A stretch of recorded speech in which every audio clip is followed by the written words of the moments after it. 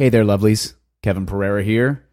You probably know that. And if you don't, welcome, noobs. Good to have you. I'm going to get the hell out of the way quickly. Don't worry. This is just an explainer to those who subscribe to the Pointless Podcast. As you may or may not know, Casey Crescenzo, the frontman for The Deer Hunter, is a friend of mine, and I think a brilliant visionary and artist. And his albums mean more to me than most things on this planet. So when he said that he wanted to do a little something, maybe a podcast leading up to the release of Act 5, I said, how can I help? And it turns out one of the ways I can help is by hosting his podcast, because a handful of you already subscribe and listen and know about The Deer Hunter, about my love for them. So here it is, friends. This is the first of what will be 5 podcasts that tell the act tales, behind-the-scenes stories, inspirations. It's got Casey and Alex Dandino, and they're going to take you through it all. So I hope you enjoy it. I can't wait to listen myself. So I'm going to stop talking, and here we go.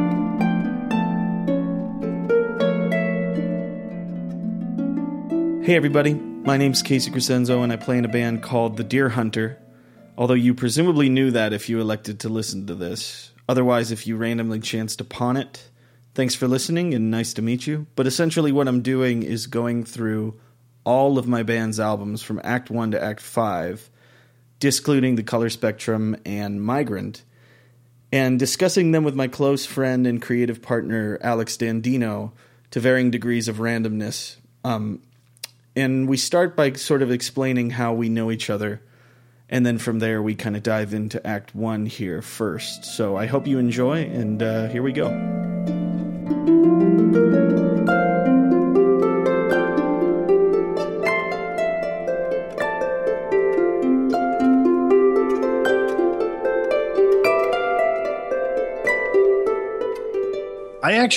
The thing that's uncomfortable right now is having to listen to each other's voices rather than text like we usually do. Yeah, it's definitely shocking. I'm just so used to watching the ellipses. Just be like, oh god, what's he gonna say next? Yeah, usually Tivoli can count on if it's after 9 p.m., 10 p.m., and I am crying with laughter. She knows for a fact that I am talking to you. There is no question in her mind. And it's gotten to the point now where I think at first it was endearing. And she was like, oh, you guys are so cute. And now it's like, are you fucking kidding me? Oh, yeah. Go to bed. Oh, yeah. Andrea's had the same thing. She's like, come out in the living room. She's like, are you sleeping? I'm like, no, I'm talking to Kate. She's like, oh my God. Just go to bed. Oh my God. So we know each other through other people. Right. We have strange back channels. One person specifically. Yeah. My best, honestly, the only person I talk to from where I grew up, who happens to play in The Deer Hunter now. Right. Rob. Yes. Did you know actually there's that Rob never told you that story how we were supposed to play with you guys when you were in Receiving Into Sirens? I think you started telling me. I think I told you that story where we were supposed to play with you guys the night before you guys played that 20th anniversary alternative press show. The one with Story of the Year and Coheed and Me Without You. Yeah. Yeah, of course. It was a killer bill, but that's, beside the point. That's the shittiest thing I could have said. But no, yeah, we were supposed to we were really excited, and then they're like, those fucking guys didn't even show up. What the fuck? And then the next day we were at the show, and I can't remember who Rob talked to, but they were like, oh, we weren't even on the bill. I'm like, oh, okay, well, never mind. Forget it. We had a lot of experiences like that where it was either we were finding out that we were on a bill in some random place on some random date that we didn't agree to, or that we showed up for a show that we were positive we were supposed to be playing, only to find out that not even were we not on a bill, but there was no bill for that night anywhere in town for any bands. Like, just showing up to a random town in Pennsylvania, That's fantastic. hoping to do something close to playing a show, because we played our fair amount of not really shows, Right. like a show in the middle of a half pipe, which there's footage online. I've seen it. It was. I'm in cutoff shorts. I'm in cutoff also- jeans. All your stuff's play on a Ironing board. Ironing board. It was vintage. What was funny about that is it was all just because we couldn't afford equipment and I couldn't afford a good stand. And it got to the point because we took our drummer Andrew's mother's ironing board, and it got to be a point of it became an argument about, Really? Casey, you have to get your own fucking ironing board. And Oh my God. what an amazing argument for 20-year-old boys to be having. Sure, an ironing board. Yeah, it was funny. My mom needs this back. You can't keep using it at shows. And fans actually made us a custom Receiving End of Sirens ironing board cover that we kept on it. And yeah, man, I don't know what was going on. The ironing board kind of became this weird symbol for the band for probably a year, until That's crazy. I just sucked it up and bought a keyboard stand. Yeah, I don't know. I have no idea what we were thinking. And I think the first recollection I have was when Rob was playing with As Tall as Lions. The first tour they went out on was with you guys. The first big tour they had was with you guys. Right. Which And I think was actually my last tour in the band. I don't know. I guess so, yeah. I think it Probably. is, because I remember meeting Rob, I want to say it was in Providence at Lupo's, and I just remember thinking, who is he? Who is this child?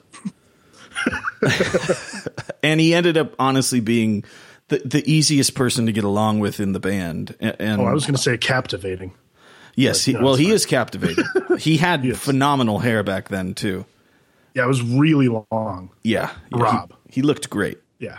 I remember he came back because at that point, nobody that I was related to lived in Cleveland anymore. But I came back for like 2 weeks because we were playing like reunion shows with our old like high school band. Mm-hmm. He came back and he said, "You should meet Casey. Like, you guys would probably get along. You're very similar." I'm like, he sounds like I'm a fucking piece of shit. I don't want to meet anybody who's like me. That's terrible. It's the same exact thing that happened.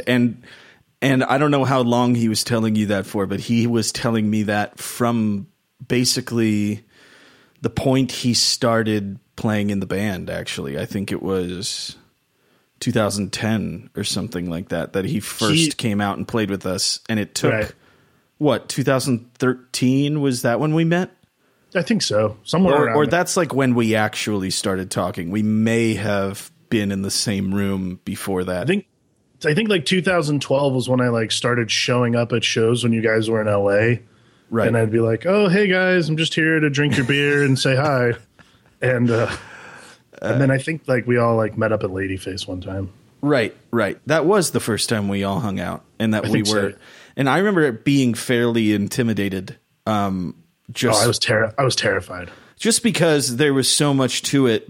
It was weirdly like a blind date, just because the amount of, oh, you guys are so alike, oh, you guys have to meet, and all these things. And Rob playing this weird version of like a friendship matchmaker. He did a really good like "Hello Dolly." It was good. Impressive. I don't know what that is. Well, I've tried to teach you as much as I can about musical theater, my limited knowledge. I have a feeling your knowledge is not limited. It's more limited than some. It's shockingly limitless among other people who don't know anything about, Like me. who look at me and say, "There's no way that guy knows anything about that." And then that's the conversation I end up having with them. I wonder how many times someone has turned in their car at a stoplight to see you just really digging into some show tunes. More times than I'd like to admit, probably. I try and keep I try and keep it to just freeway driving. Right. So that like no one's really paying attention. So that like while I'm driving, I'm like, you know, let it go. Get the fuck out of my way. You know, like someone really fucks up, but you know, what are you gonna do? But we're not here to talk about that. Okay. We should talk about, so we're going through your records. We're going through the ACT records. Right.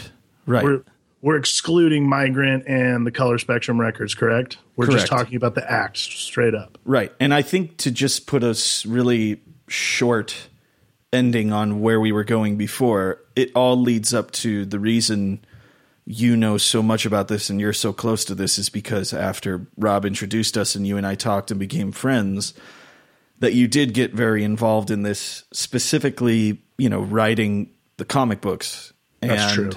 Then after writing Act 1 and us kind of launching off on that, it was the same time that I was getting to work on Act 4 and Act 5. And so you became a pretty important person in the realm of the storytelling and the characters and creative decisions on a plot level. So just had to say that, like, recorded. Why don't you like that? Because then people are going to, like, I like seeing people ask you questions like that. I don't want to be involved with that kind of thing. That is not the caveat I thought you were going to have with that, with me saying that. I thought it was going to be a little bit more, what's the word, humble.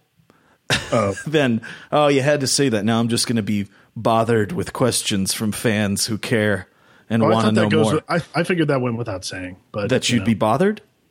Well, more or less. I don't know. Well, essentially all I was saying was that because of our connection, it's why you and I would have a conversation about this as opposed to really like anyone else. And it just, you know so much about the stories and I've bothered you for so long about the details that you really kind of know all there is to know on that level. Well, it's kind of cool, you know. I mean, it's starting as like a fan and like seeing this whole thing grow and then getting included in on it. Because at first I was just assuming, oh, he's just bouncing ideas, that's fine. And then it was something like end of Act 4, roughly into Act 5, and you were like, you know, you're like part of this and you have to help me develop this story. And I was like, oh, no, I didn't know that actually. All right. And like I'm like flipping through my notebooks and stuff like that. So well, it's weird, but it's cool. But it's I mean, it is weird just because with the amount of people I've been creatively attached to or working with or collaborating with in the past, there's never been anybody who I don't know if they didn't care or not, but never been anybody who I spoke with the story on that level and would actually, in a good way, have arguments about details and, you know, anything like that. So that's all good. Just to say who you are and why you and I are having this conversation. Well, that's good. Now everyone knows. So, I mean, that's probably what you'd want. Of course. I mean, your name is on the comic books. That's true. It's no, there's no like bait and switch. There's no mystery anymore. Right. And it shouldn't be, because why should I, you know, why should I be the singular name of something that's become a collaboration between you and I, which is why the comic books are so exciting, is because those are legitimately a collaborative effort with what I've done with the story and then you taking it and actually making it a story. Well, I think that's kind of it's the first time I've had that collaboration where I kind of get the freedom. Like I have all these, like the way I describe it to people is it's kind of like it's the sandbox and then you get to build a castle in the sandbox and then your friend comes over and looks at it and like knocks 1/4 of it down and then says, but build back up like this. And you're like, oh yeah, all right. That looks a little better. For a second, I assumed you were going to say it's like you've got a sandbox and you want to build a castle, but your friend tells you you can only build it out of the shit you find in the sandbox, not the sand. Well, no, like it's it's the shit you find in the sandbox you have to use, but then you can bring like 3 toys in Right. to make the scene. And that's really kind of what it ends up being. Right. It's like if you have all Thundercats in the sandbox, I get to bring 2 Power Rangers and an X-Man. So that was pretty As weird as that sounds, I think that's very accurate. I think so too. But now let's jump way back. Right. When was Act 1 released? Act 1, I want to say, was 2006. Wow. So that's Yeah. 10 years. Yeah. Yeah. Wow, this is cool. I didn't even realize that. That's crazy. Either did I. Holy shit. It's definitely weird. But this is like the first. But Act 1's not the first music you recorded from the Deer Hunter saga, I guess. No, the first thing that I did was a bunch of demos that I was still in the Receiving End of Sirens, and we had just finished recording our first album. And the first thing I did after that was take a trip home. I was living on the East Coast, and I took a trip home to the West Coast to stay with my parents for basically the holiday season, because we kind of wrapped up the album in early December, and I think we were going back in January to mix. Right. So in that time frame, I went home and was going through, a painful breakup, and also, I was only 19, maybe 20. I think I was 20, or maybe I was 20, just about to turn 21, and I was also, young and angry and bitter about that kind of stuff. I didn't really have any context to put big emotional things in beyond music. So sure. I wrote a bunch of demos, and I started sort of finding comfort in putting my own bitterness and my own, drama and everything that I was going through in the box of a story. And it just seemed to be freeing in a way that I didn't then have to be tied down to reality. Right. And it became, the potential for it being therapeutic was much greater, in that it allowed me to work out some of those more extreme perspectives that I had about my situation and about the life that I was living at the time. It's also enabling, because you don't necessarily have to face the truth of situations. Right. But at the time, that's what I did, is I wrote these, I don't remember how many songs, but I think it was like 10. I think it was 10. And I brought them back with me to the East Coast, and I burnt, I want to say 10 copies, and I had no ambition behind doing anything with it. But I burnt these 10 copies, and I gave one to each of the guys in the band and a couple of our close friends. And that was all I really thought about it. That was all I thought about it until somebody, I don't remember who, but gave the demos to Fred Feldman, who is the owner of Triple Crown Records. And he contacted me and just basically said, if you ever want to do anything with this, I back you. Not in a way of like, if you ever want to jump ship and go start your own band, but in a way of, in your Receiving End of Sirens contract, you have a clause for side projects. And it was kind of like, I get the first right to this no matter what, but it wasn't selfish at all. It was very encouraging. It was like, I would want to do this whether or not it was just a side project. So I kind of kept that in the back of my mind.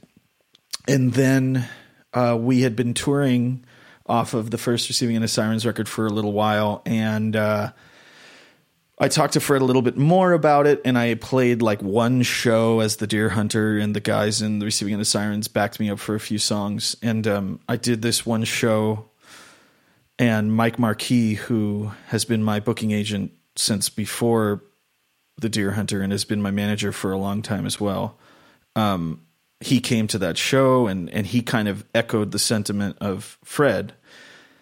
And so what we kind of drummed up was that I would do an EP. I would do a side project EP. I would kind of make the Deer Hunter just a project.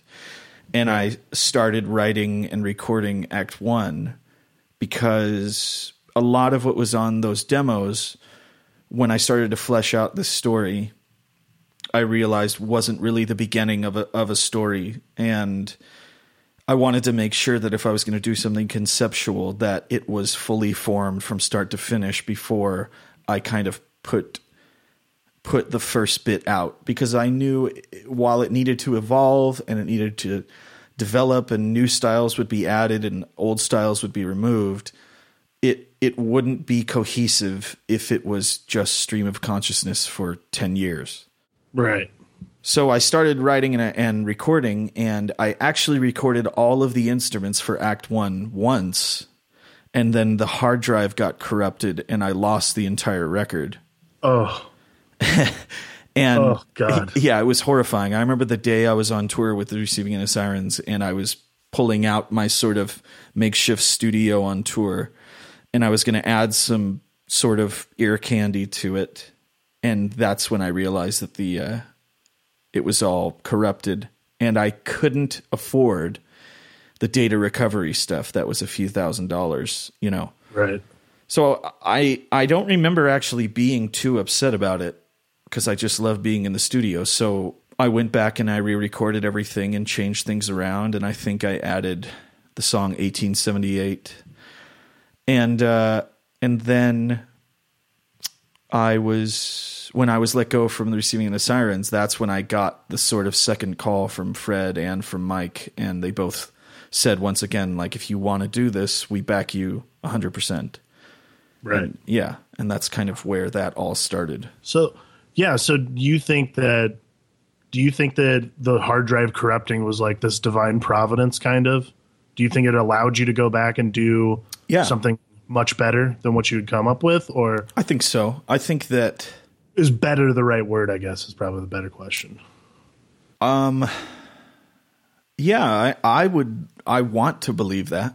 I right. Definitely want to think that what I ended up with is better than what could have been. Right.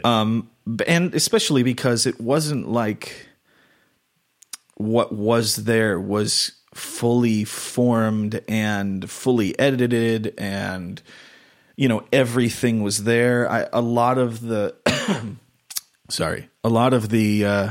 again, like ear candy or additional instrumentation. I think the two instrumental tracks on the album weren't there at the beginning either, and it was kind of like the other thing it allowed me to do was refine further. It was kind of like I got to make a sophomore record first.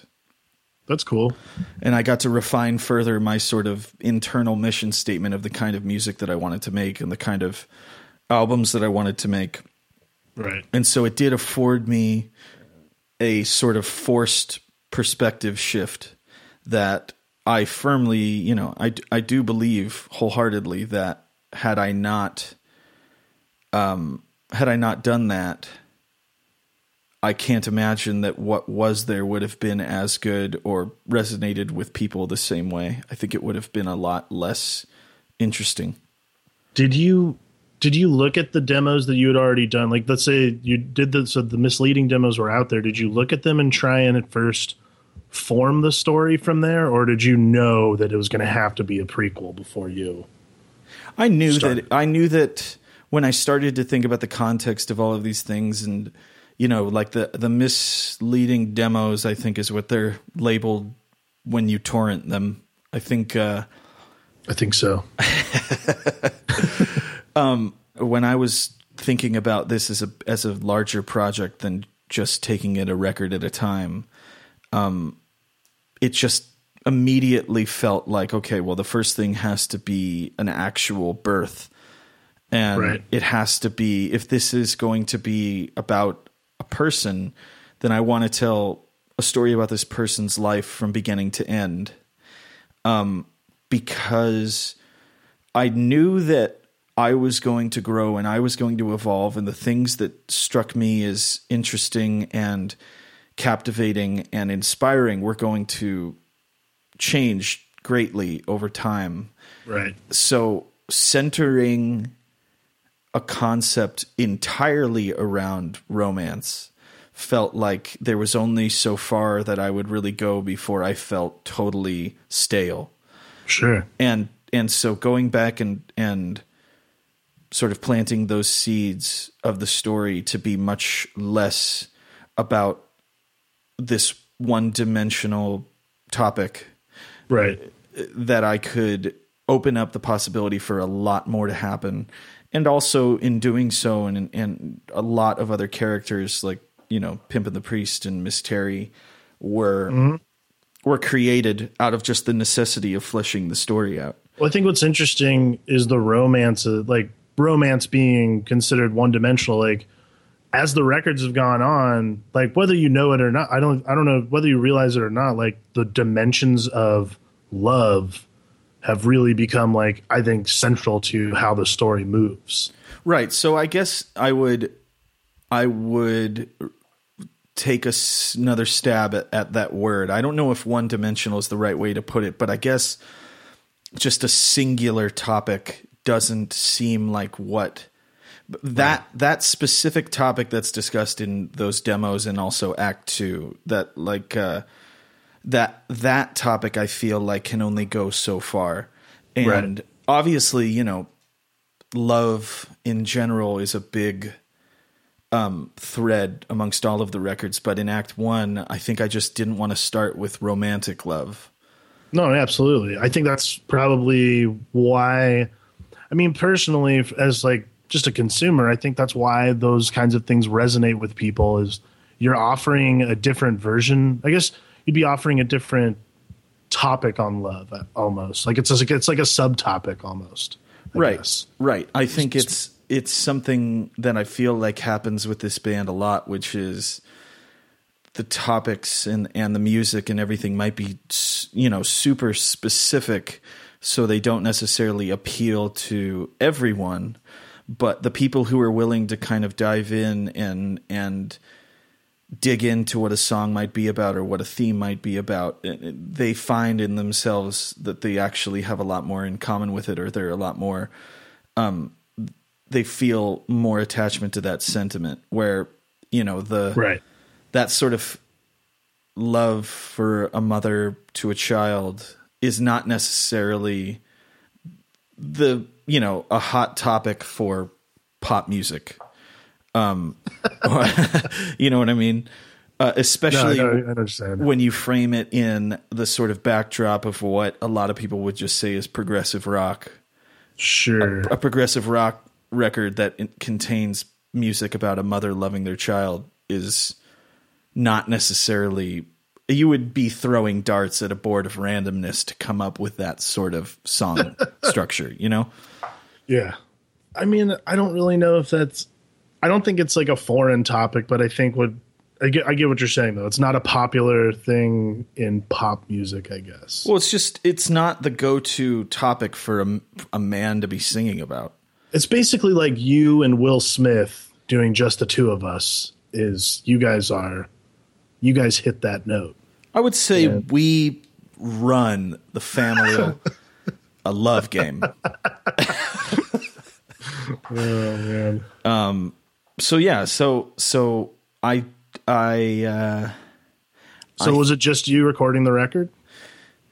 So for the most part it was. When I went back and re-recorded it, because actually the first time I recorded it, I had done all MIDI drums because I just did not have faith in myself as an engineer to track acoustic drums and show people that.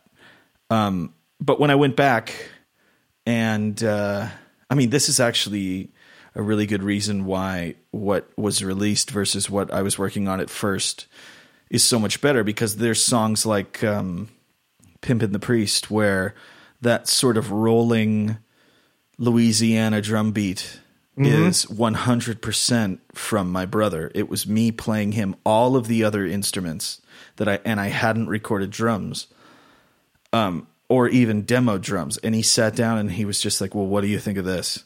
And then he played that, and immediately, and this happens 90% of the time, It's like, oh, that's right. You know what I want to do better than I do. Right. And that's not to take any wind out of the sails of his creativity by saying, oh, good, you've facilitated what I wanted. But just that. No, I don't think that's what that is at all. It's important to work with people who know what you want without you realizing that's what you wanted. Yeah. Yeah. And improving upon the thing that you don't necessarily have, right. The vocabulary to get it to where you want it to be. And right. That's what he's honestly done the entire time. So, oh man, I forget where we were going. Just a second ago, you asked something before I just wanted to know if you were if you played all the instruments. Oh, right. Okay. So no. So he played drums. Right. My mother obviously sang a good deal of that album, and then right. I played everything except the sort of more fine instruments like brass and any string instruments. And who played those? So there were two guys. Actually, there were three guys. There was two guys from this band, Monty R.I. Do you remember them? I know that name. I don't think I have friends who loved them. It was Ryan Muir, I want to say, and Andrew Borstein, and they were two of the guys from that band. And they played basically all of the brass except for the main trumpet on The Pimp of the Priest. And that was done by somebody who I'm looking up right now. Because I just can't remember his name. It was so long ago, and the last time I saw him was maybe 2008 or something. And we were at his college, and he came out and what's sad is the interviewer. Song. I should be the one researching this and reminding you of these people. But no, I think it is important. Oh, Tom Neeson. I don't know why I couldn't remember that name. What an idiot. Seriously, Liam Neeson. But basically, I want to say, so this was at a time when if I wanted something like that, if I wanted a trumpet, if I wanted a string musician or anything like that, it was like word of mouth or posting something online, and just a lot of students, a lot of high school kids, just, whoever I could get to come and track something. And right. he came and did the trumpet on Pimp of the Priest. And then my dad played organ on 1878, and actually also on that song, I think the only other person who sang on that album other than my mother and I was Dan from As Tall as Lions. I was actually going to ask about that. That was one of my questions, was him singing an aesthetic choice? Like you wanted to signify a different character in the story, or was it just not at all? Person? It was that I had looked for places to mix the album, and I think I posted something about it on MySpace or LiveJournal or something. I don't remember. I remember Trios was pretty heavy with LiveJournal. Perhaps it was Zanga. Huh? Perhaps it was Zanga. What is Zanga? Is that before LiveJournal? I think it was all the same. They're all the same ones. I don't know. LiveJournal, Zanga. Way into CompuServe. I'm a big Commodore guy, but yeah, it's fine. I had a Commodore 64. I did. I loved it. But basically, I was looking for places to mix the record because I had already, before the record was finished, I had moved back to Massachusetts. Right. And I got in touch, or someone reached out from this studio called Rocket, like ROCKIT, Rocket Studios. Awesome. Or studio or something like that. And it was on Long Island, and I basically found out that this kid had made a studio in his parents' basement that was pretty cool and had a little, ISO room and stuff like that. So I went there with all of the music, and I was going to track some of the vocals there. And Dan came by one day because I was out in Long Island, and I was just showing him the song and showing him my lyrics and telling him what the song was about. And we kind of just developed that call and response. So I would sing the first line, and he would sort of echo it with some embellishments. And his range is definitely higher than mine. So Dan's range is higher than like everyone's. I know, it's wild. Shocking. But basically, it was at that point. It was just because he was there. There was no thought behind it beyond like, yeah, do you want to sing on this record? Sure, why not? Right.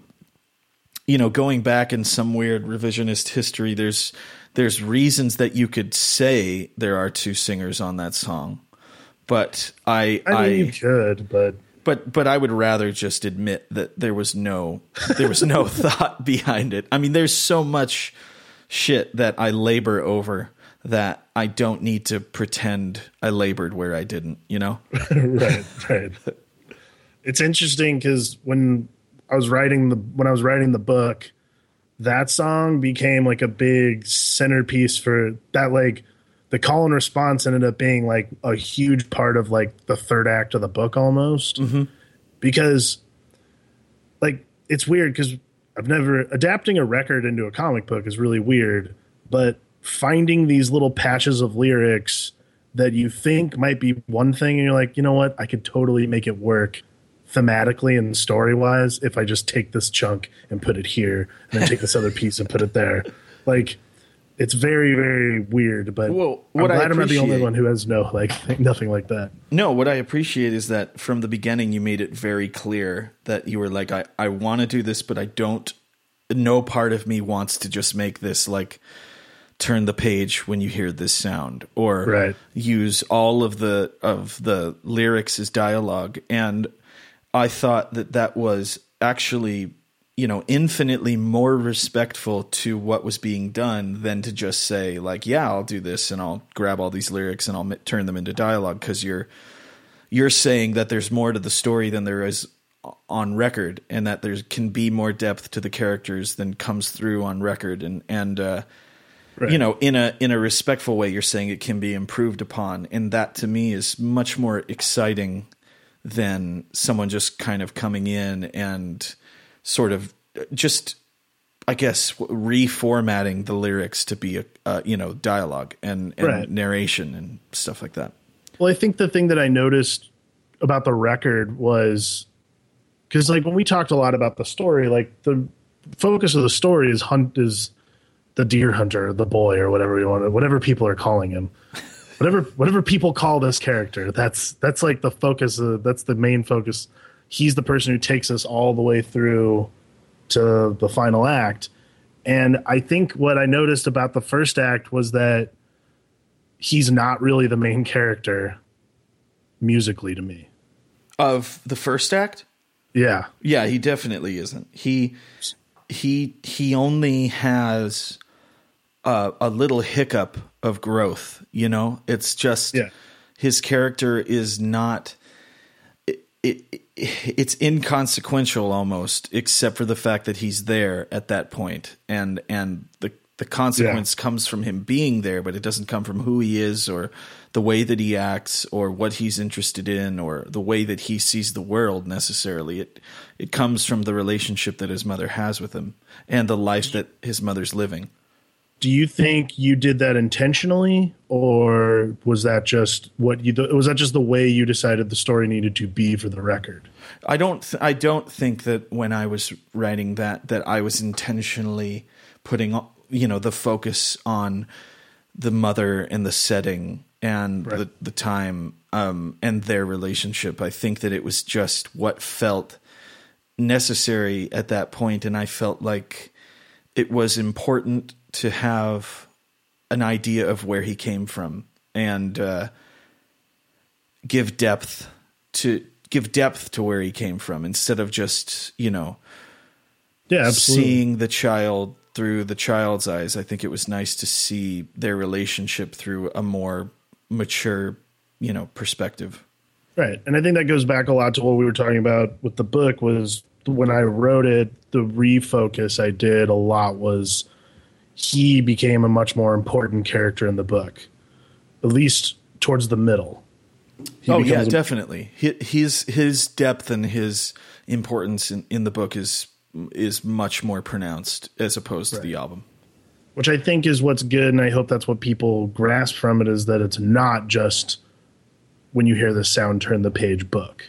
Right. So, but that's what you want, you know. And there was a question I had, and I'm just going to ask it rather than transition smoothly into it. Okay, go.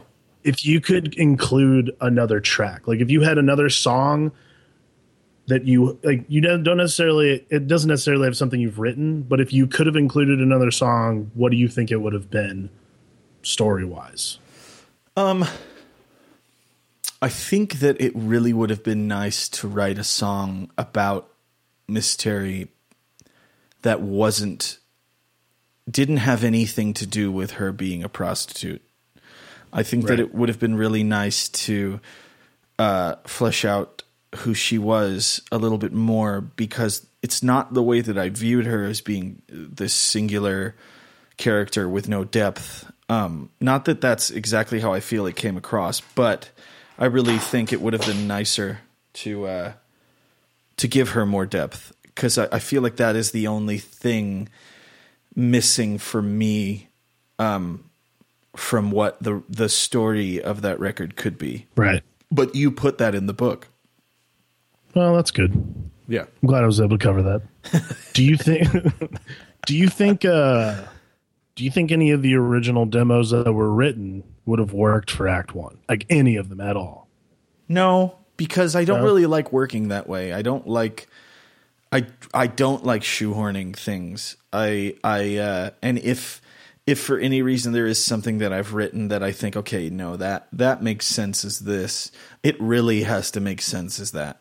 And I've had that process where I'm trying to make something work, and it always, if it doesn't work, I always remove it, and I always just happily let it go, because there's no reason to just include it for the sake of including it.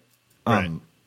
And so I did definitely at the time do the work of listening to all of those songs and sort of racking my brain on whether or not they made any sense in that story. And that was when I was still, forming the story, but it just didn't make sense. And it was also more exciting to start from the ground up. I mean, that's what you want when you're recording that kind of thing, especially I guess the best way to put it would be a prequel.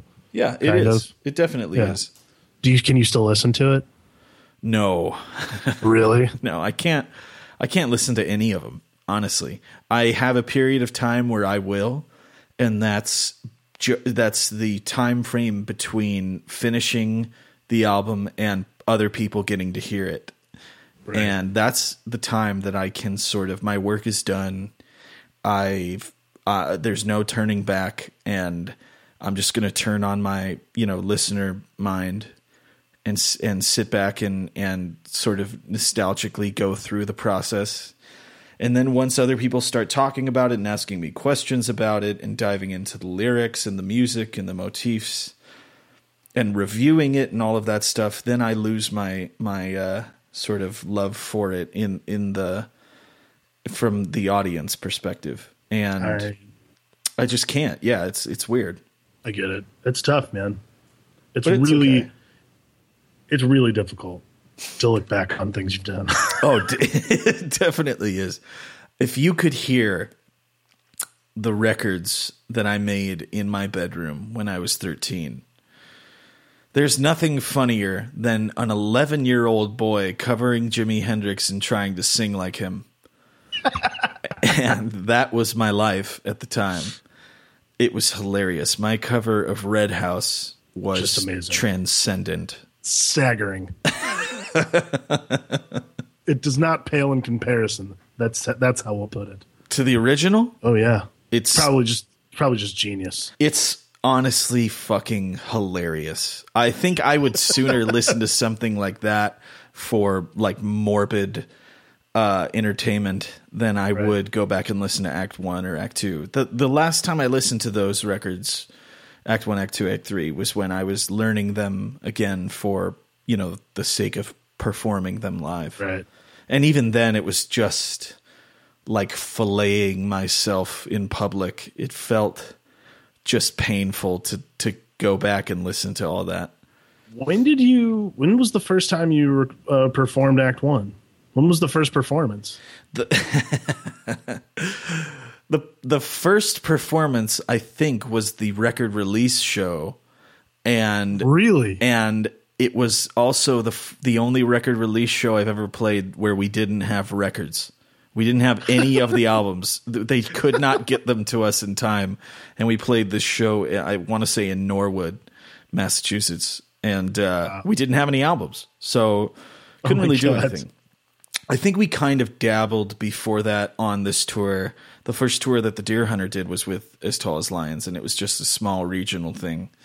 I think we played maybe one or two songs like City Escape, and actually, I think that might have been it. I think, yeah, we were too afraid to play 1878. That song couldn't really be done until Nick was playing with us live. Right. Man, I don't know if we did play anything else. I think we played like a few B-sides, like Deer Hunter B-sides from before the Act stuff. And then I think we played Red Hands and something else that was on those demos. Can you think of a time where it felt different when you, like, was there a moment where you knew it was different than like Receiving End of Sirens, playing Red House when you're 13? Is there like... No, honestly, it definitely felt different than the Receiving End of Sirens because it is both liberating and enabling to be in a creative position where you're not constantly checking your creative output with other people's opinions. Right. And obviously that is what collaboration is. But when you are really inspired and the fire is in you to create, and you have that sort of open window, it's incredibly liberating. So that was the first thing that I noticed, was how liberating the process had become. Over time I did miss the other sort of method of collaboration, but right. I never, so that was what separated it from the Receiving End of Sirens. And also I had no premise of the kind of music that I wanted to make. And the Receiving End of Sirens was very, very specific about who the inspirations were and what kind of music we were going to make. And there were plenty of times when I would have suggestions or ideas, and it was just like, that doesn't fit for this band. And that was something that just stuck with me. And I knew, and I had always made music this way, where there was no genre and there was no real concern of fitting into one. It was just, right. If I wrote a surf rock song, it was a surf rock song. And if I wrote a very technical guitar driven song, that's what it was. Right. So it was more of a continuation of a part of me that I fell out of touch with over the years that I was in the Receiving End of Sirens. But there was no part of me that thought like, yeah, this is it. This is what's going to carry me, and people are going to enjoy this. Thankfully, the concern never really rose up in me of whether or not anyone would like it. That's a rare thing. I feel like you have to remove that concern only because, at least for me, when I become concerned has become later and later in the process. Right. At that point, it was like as soon as I was done with the record, that's when it hit me of, okay, well, what is this? How is this going to do? Or what are people going to think? Or is the label going to like it? Right. Never when I was writing. But now it's like I won't really have that concern until 6 months after the record's been released. For better or worse, I and that's not to say like, all right, here's this fucking album. Who gives a shit what anybody thinks? Fuck it. It's not like that. It's more. No. I'm sure you understand what I mean. No, but I mean, you and I, even with Act 5, like you and I have talked about this, where it's like, holy, like I remember having this similar feeling of just like impending doom when I can't remember what song it was for Act 5, but it was something you said. You sent me the audio file and I was listening to it, and there was something you said. It was either like you're responsible for this, or that was Mr. Usher's. Was it Mr. Usher's Coming to Town, or I think so. Mr. Usher Goes to Town? I can't remember. That was terrifying. Because essentially what had happened in that song specifically, actually, I wonder if we should wait until we talk about that record. We should wait till we talk about it. Because that is actually a really good story, I think. It's pretty entertaining, actually. I love it. I fucking love it. But yeah, but that just is, without diving into that story right now, that goes to show the fact that I was at this point checking pretty much everything with you. I mean, while I was working here alone on finishing Act 5 for like 3 or 4 months, you and I were talking every single day. Yeah, I think so. Every single day. And it would be for good lengths of time. And there were a lot of, does this make sense, Alex? And you saying, I guess. And then me saying, no, seriously. And you saying, well, kind of, but if you think of it like this, or if you approach it more like this, that was like sort of the template for most of our conversations. Yeah, I would agree. Yeah. Because I think especially at this point, being this far into a story that does have this much crosstalk between its albums, it gets a little bit hard to juggle. Yeah. Well, and I think we were constantly going back and forth with that too, saying like, well, what if this happened here? So it would echo to this record. Right. It was a lot. The not song. Oh, what is it called? It's not placement. It's track listing. Yeah, but it's if every scene was written on a Post-it or something, just rearranging the Post-its. Oh, it's like when you're writing a script, you have cards on the board. Right. And that was essentially what we were doing a lot of, was here's all these scenes in what order, the order didn't feel right until we ended up with the track listing that's there. And that a lot of that was decided before we recorded anything. And then there were some revisions during the making of the record or the finishing of the record. But that was something we really went back and forth on. And that was, I don't remember that actually ever being an argument. I remember us both kind of scratching our heads a lot and trying our best to figure out like, okay, well, how do we really concisely make sense of all of these things that are supposed to happen? And how do we order them correctly so that they flow correctly? Yeah, I think what was good about that was also knowing that there was going to be a book at some point. Right. So when we said, well, we want this song to cover this piece, and then like there's little connective tissue, and we were like, how do we explain that? And it was the first time, I think, I don't know, it might have been the first time for you, where we were like, well, we could just cover it in the book. Right. Like, that these little happened. things get covered in the book.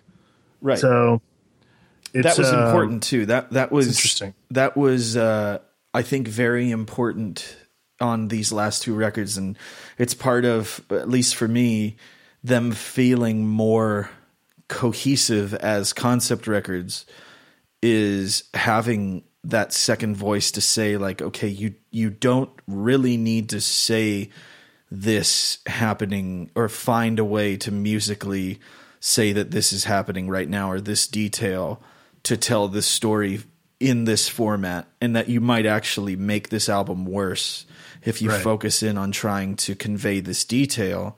It's not necessary in this, even if it is an important detail, what it's trying to convey won't really come across the way you want it to come across.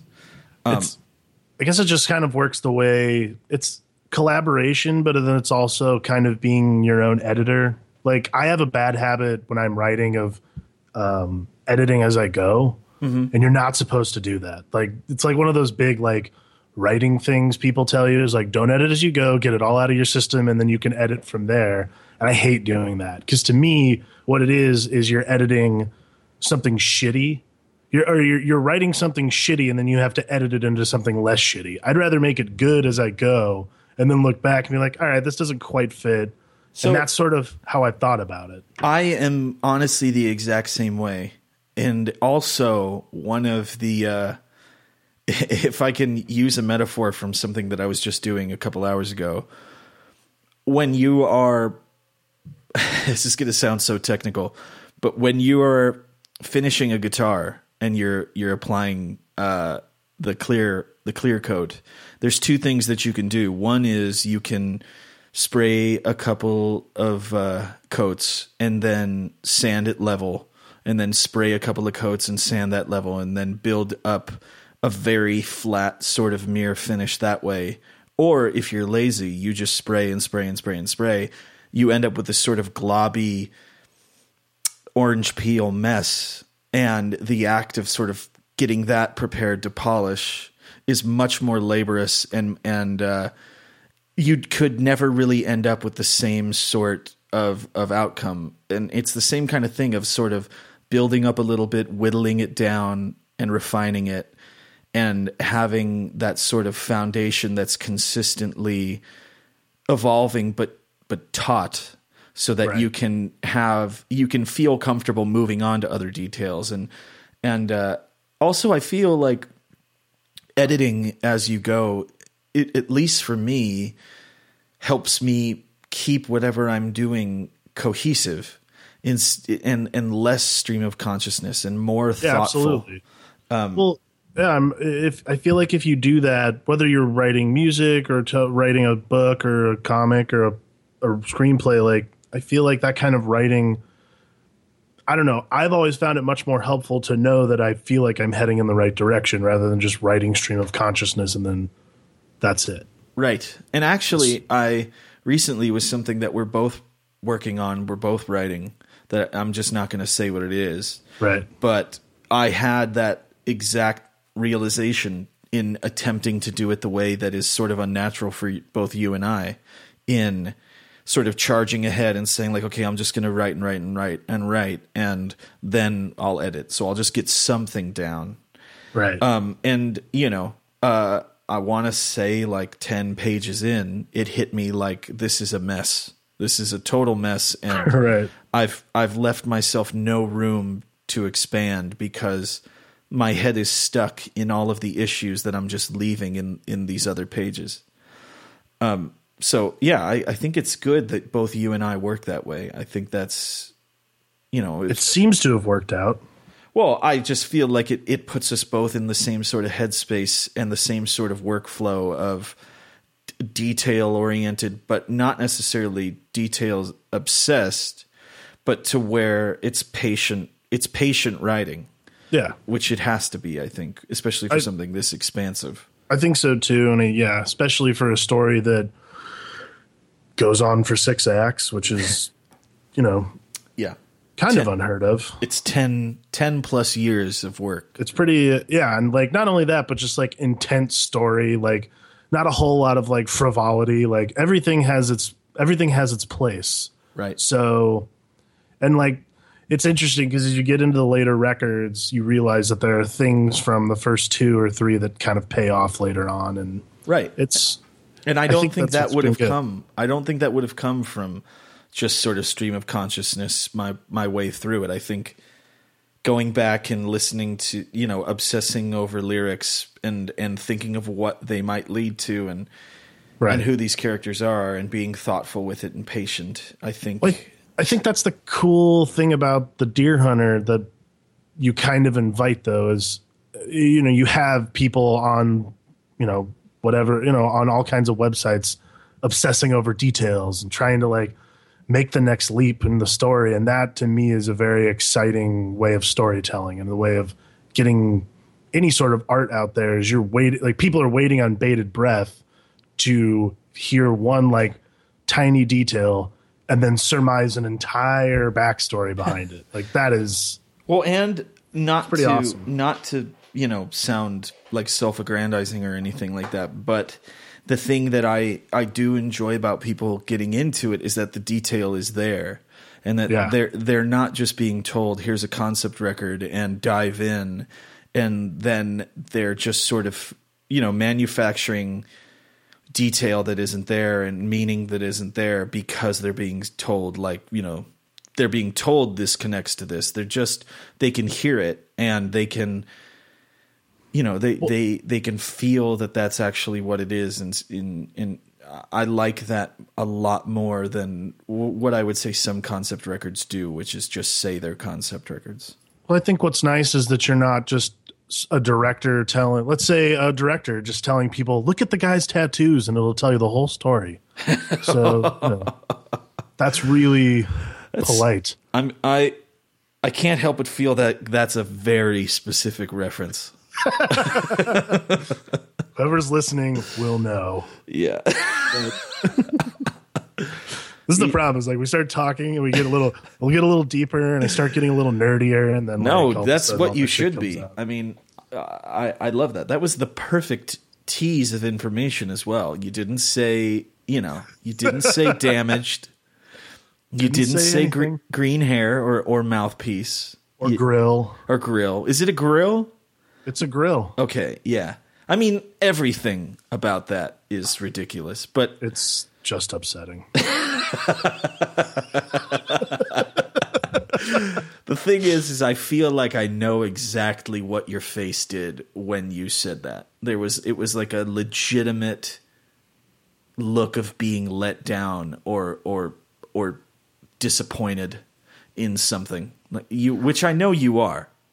It's just stupid. It's disappointment and kind of this borderline stupidity. I'll just say what it is. Obviously, the Suicide Squad movie came out, and there's all these, the Joker looks like he's the hottest guy at the Gathering of the Juggalos. Right, which he's always been, right? I mean, that's canon.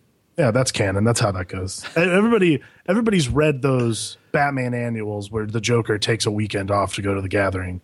So, but the problem I have with it is, for a very long time, before the movie came out, everyone was like, maybe the Joker is Jason Todd, because anyone who tattoos the Joker, who tattoos their name and Damaged, and anyone who's that brand aware probably is really trying to convince people that they're the Joker. Can you imagine though, if the Penguin had the same sort of situation, or Two-Face had Two-Face tattooed, one word on each of his faces, or you know what I mean, each side of his face. I think I would have actually been well, all right, whatever, I get it. That would have made almost more sense than just oh, well, so the explanation he gave was that, oh yeah, Batman was really mad because Jason Todd died, so he beat the hell out of him. And we talked about this on the podcast I host with my friend Griffey. If you've read any comic books, you could say what that podcast is too. You should. Oh yeah, sorry, I forgot. I do another podcast called the Long Box Sessions with my friend Griffey. We talk about comic books and comic book movies. But if you've read comic books or seen movies, you know that more or less Batman, every time he sees the Joker, beats the shit out of him. There's not a single story in which the Joker doesn't have the shit kicked out of him by Batman. It's kind of the thing. It's fully expected. It's a motif at this point. So for there to be for that to be the reason that he got a grill and put tattooed Damage across his head is kind of just missing the point entirely of almost the entire thing. And I will say one big glaring issue I have with that in general is simply that there is so much amazing imagery to pull from across so many different versions of the Joker that you could or interpretations of the Joker that already exist and have already sort of passed the test of being universally loved and exciting. And why not just simply do any one of those that are digestible? It's just so, I don't want to say it's bad storytelling because it's not. It's just different. But at the same time, it's like there's an article that we were talking about also that came out that kind of hits the nail on the head. It's like Warner Brothers and DC just sort of it's not just a blatant like lack of knowledge. It's like openly disrespectful. It's like spitting in the president's face and not expecting Secret Service to come and like just beat your ass. Right. To circle back, this comic book that we did, like I'm always proud of the things I put out into the world. Otherwise I wouldn't do it. Right. But I am still scared of what everyone thinks, mostly because I don't know if it's good anymore. It's been 2 years since I wrote it. And, we've had a lot of trials and tribulations to get this book out into the world. And Right. so Still are having some issues. yeah. But like the first time we sat down and talked about making the Act One book, I didn't say, listen, that record was really cool and everything, but I think what you're looking for is more tattoos and energy drinks. So I'm just going to redo the whole thing. Like, and that's I see what you're doing. I like that it's a period piece. What if the time period was 1980s Harlem? What do you think about that? Are you into that? how would you feel? Is it all right if the Pimp and the Priest is actually Grandmaster Flash? I've been watching the Get Down on Netflix, so I'm like, so that's the first thought I had. Like, is it all right if the Wrecking Crew is actually also in the book and then Brian Wilson's there? Why don't we just make it this festival of music? Like, No, but I think that comes from a respect of the source material, but also you would think that the opportunity to attack any source material would come with the simultaneous desire to improve upon it if at all possible. Right. And that is definitely the way that you approached it, and it seems to not necessarily be the go-to mindset for most comic book movies. Well, like to me, like for Act One, but like the benefit of Act One is that it's shorter for one, so it's a smaller record, so I have more room to play around. Mm-hmm. But like for instance, adding characters. When you read the book, I added a character in the book. He's not very important, but he at least is connective tissue to get you through from one character to the next. True. So Yeah, to me, that to me is not disrespectful. That's just me saying as a storyteller, I have to add this so that something makes sense. Right.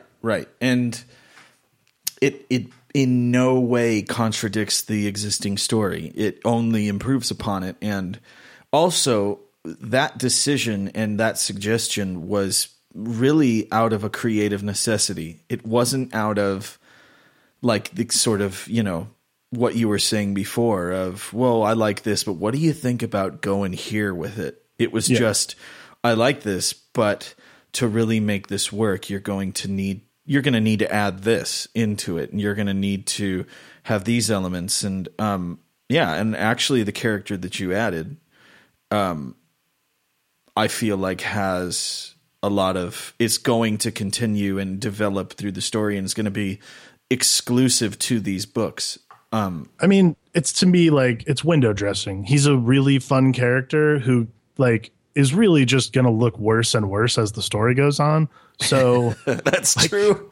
So like it's this excellent time capsule of the book. So you see like by the time we get to the Act 5 book, you're looking at it like, oh, that is disgusting. Right. Like, and I guess we could tell everybody what that is. It's a robot dog named Teddy Roosevelt.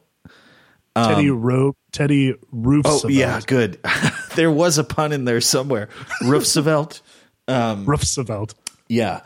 Puppy Roosevelt. And he what is it? He's omniscient. Well, I mean, the important thing about his character is that he connects with the future, right, and can walk through walls. He can walk through walls. He's essentially it's the dawn of the mutant age, and, right.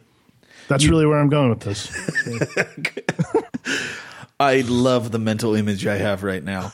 Oh my god. But I do think that it's important whenever you have source material to add or alter only in a way that I mean, you shouldn't be so bound as to be afraid of the source material, but you should add and alter in a way that is based on the necessity of translation of the medium. Yeah. And it shouldn't be. And one thing that kind of dawned on me recently was that I realize now a lot of the discrepancies I have between sort of the, you know, source material and a release of that material in a different medium. And this is probably a no-brainer for most people, but for me, it became a little bit clear that I feel like a lot of writers who are going to adapt something feel like they have to get something in there and they have to have some alteration, and they want the credit of the alteration and the difference between it. And the idea of only adapting something might feel stale or, you know, not very interesting for a writer, because I don't think they necessarily traditionally approach it the way that you do, where you're only looking to improve upon it, again, based on the necessity of translating it. Well, I mean, I think that also has a lot to do with the strength of the source material. Like, if you had done a 6-act concept record based on the Fantastic Voyage, I mean, that is like a lot more difficult to add to and not say, I want to do this, but let me do it this way instead. Like, it's things I've talked about before. It's like if you're trying to improve on something that's already shitty, like Fantastic Voyage, not a great idea, not a great movie, but like maybe there's a way to improve on it. Right. So you try and improve on that. But like, that is true. But I think if you look at source material and you can see the strength it has, when you're looking at it as a storyteller, you might be able to fix is the wrong word, but more like your addition is just something that was already there. Like, you're like, oh, of course that's already there.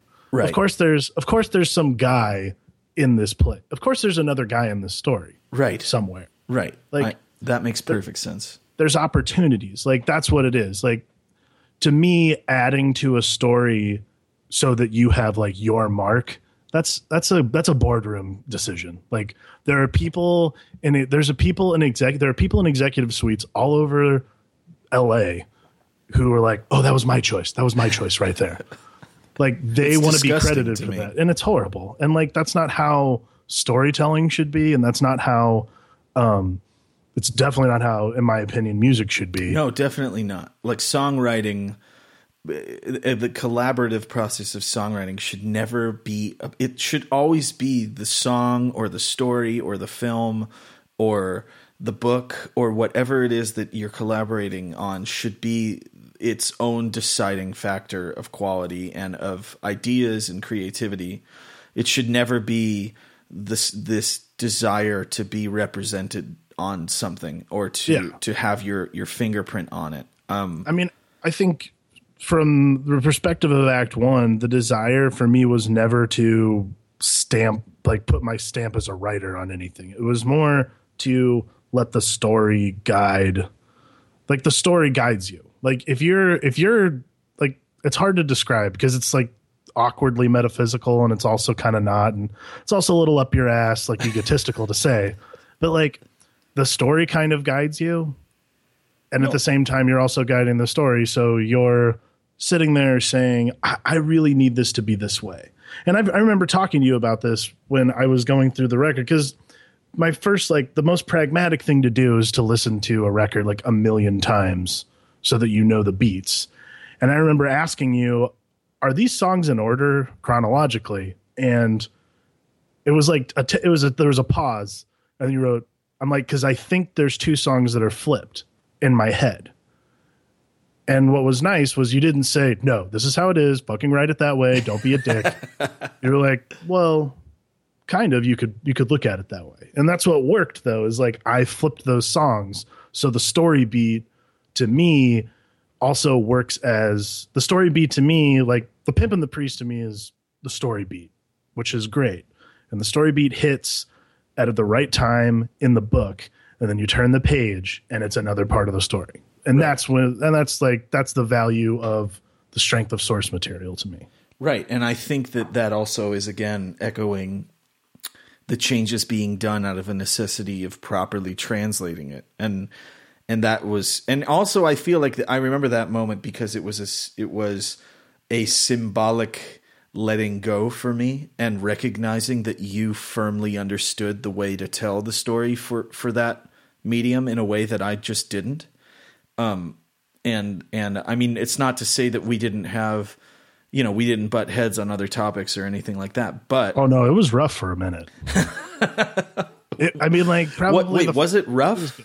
No, I mean, it wasn't like it was never like contentiously like, I what think an asshole. Maybe it was sort of both of us up against different walls trying to sort of reason out. And, yeah, I mean, I think that it's just, this is such a like cliched phrase, but it really was like, it's a tomato thing. Like right. You're saying it a certain way. I'm like, okay, that's totally fine. What if I said it this way though? It still meant the same thing, but I'm just like changing the vowel. Yeah. And that was really what it was. Right. Totally. But that's really kind of like, that's what collaboration is though. Right. And I mean, obviously it wasn't anything that even came close to being so frustrating that we couldn't handle it, because I would imagine I'm a spiteful enough person that if we got there, I would have just stopped. And I think you are too. I think that if I had been if it had ever gotten to the point where I was just being a shit and being just mean to be mean and shooting down your ideas and making you feel terrible, I think you very simply would have said like, look, I don't enjoy this. So I don't need to do this. I mean, there were probably 2 times I think where on each side of it, we were both like, okay, like it were these like 1-word answers while we were talking. And it's like, all right. Yeah. Like that is like my go-to text method. When people know that I'm not happy, I just say 1 word. Oh, I know. Yeah. And it's like usually followed with an uncharacteristic period.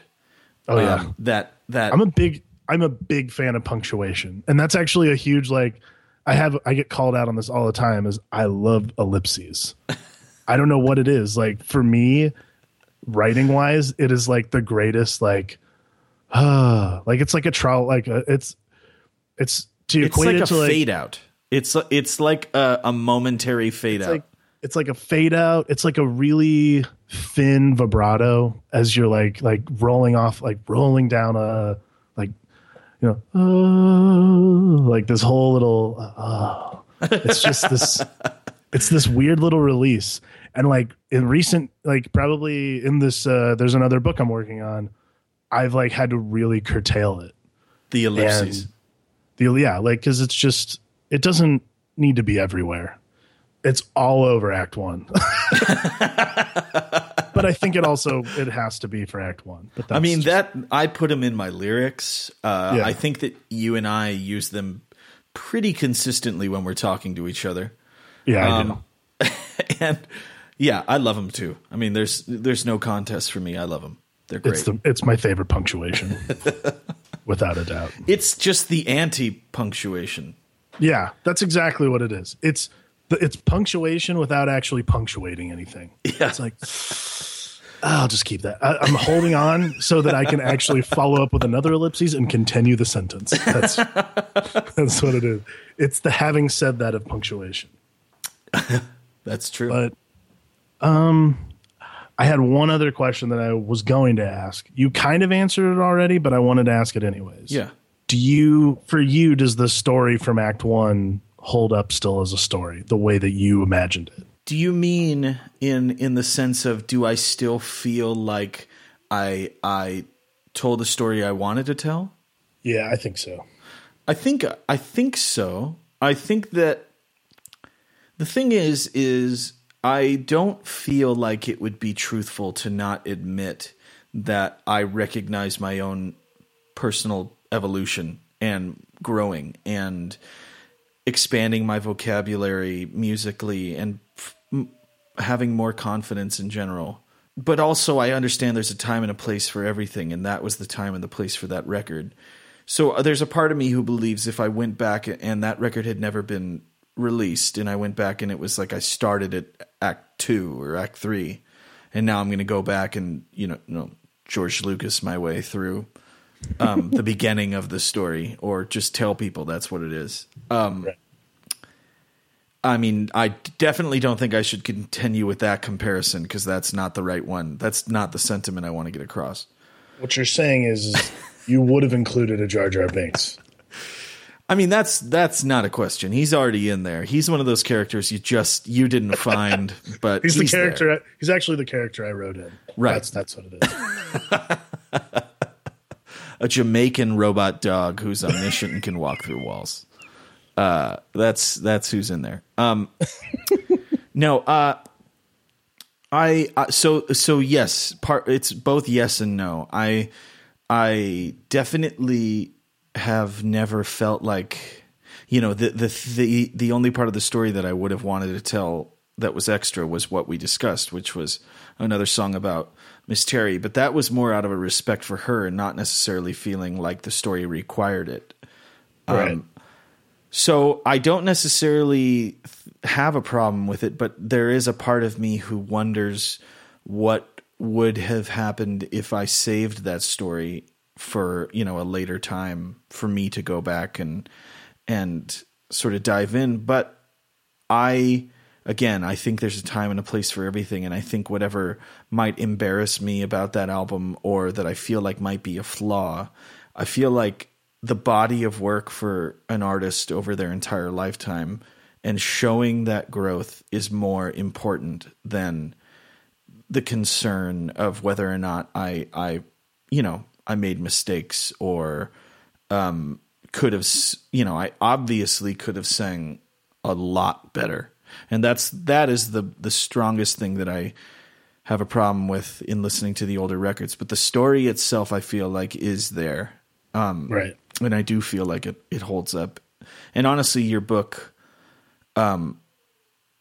is a large part of why I feel like it does, is because you pulled that from that record and obviously expanded upon it and improved it, but the raw material was all there. And if that was the inspiration for the book that I was reading and that I can read, then I feel like it does hold up. And the shortcomings that I feel that the album have, I feel like give it a character that maybe would not be there if I had put it off until, 10 years later. Well, I'm glad I could be of service. That's good. So, man. So we're going to be talking about all of the records. All of them. And Act 2's next. Act 2 is next. And I'm sure we'll get off on tangents again. I don't think we should shy away from that. And okay. I mean, I would say Act 2 is the one I'm least excited to talk about, but I do think I think everyone's very excited to hear about it, though. I think that's why I'm least excited to talk about it.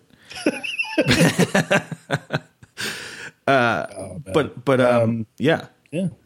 Do you have anything you want to plug? Besides the fact that you have a record coming out. No. I mean, the book, we're working on its own standalone release date that's removed from the sort of pre-order for the album itself. And so really that's it. I can't wait for people to read the book. I know for a fact you really fucking can't wait for people to read the book. I'm very excited. I'm very excited for people to give a shit about the things I write. So that'll be good. I'm really excited for people to hear Act 5 because I think it's awesome.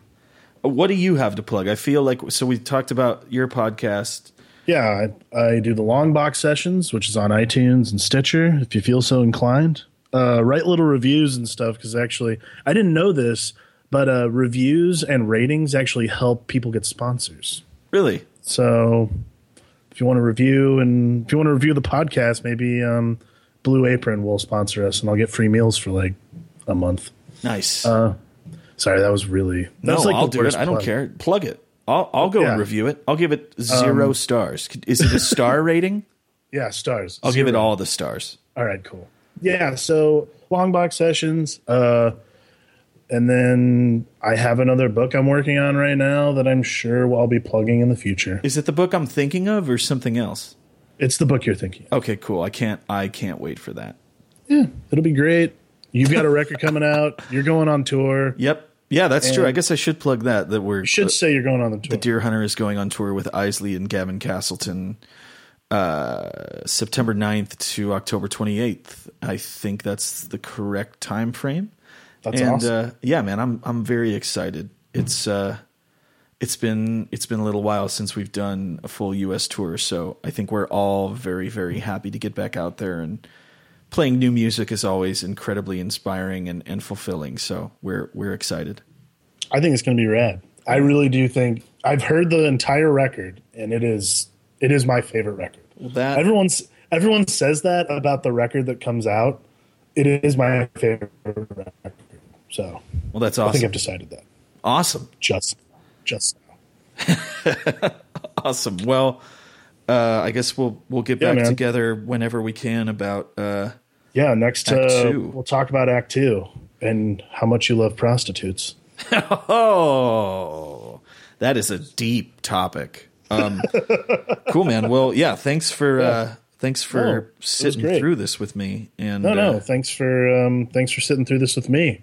Yeah. Okay. Yeah. Okay. Well, good. All right. Great. It's good. Well, then, I'm sure we'll just cut this at any second. Yeah. Whatever. Whenever you want to cut it.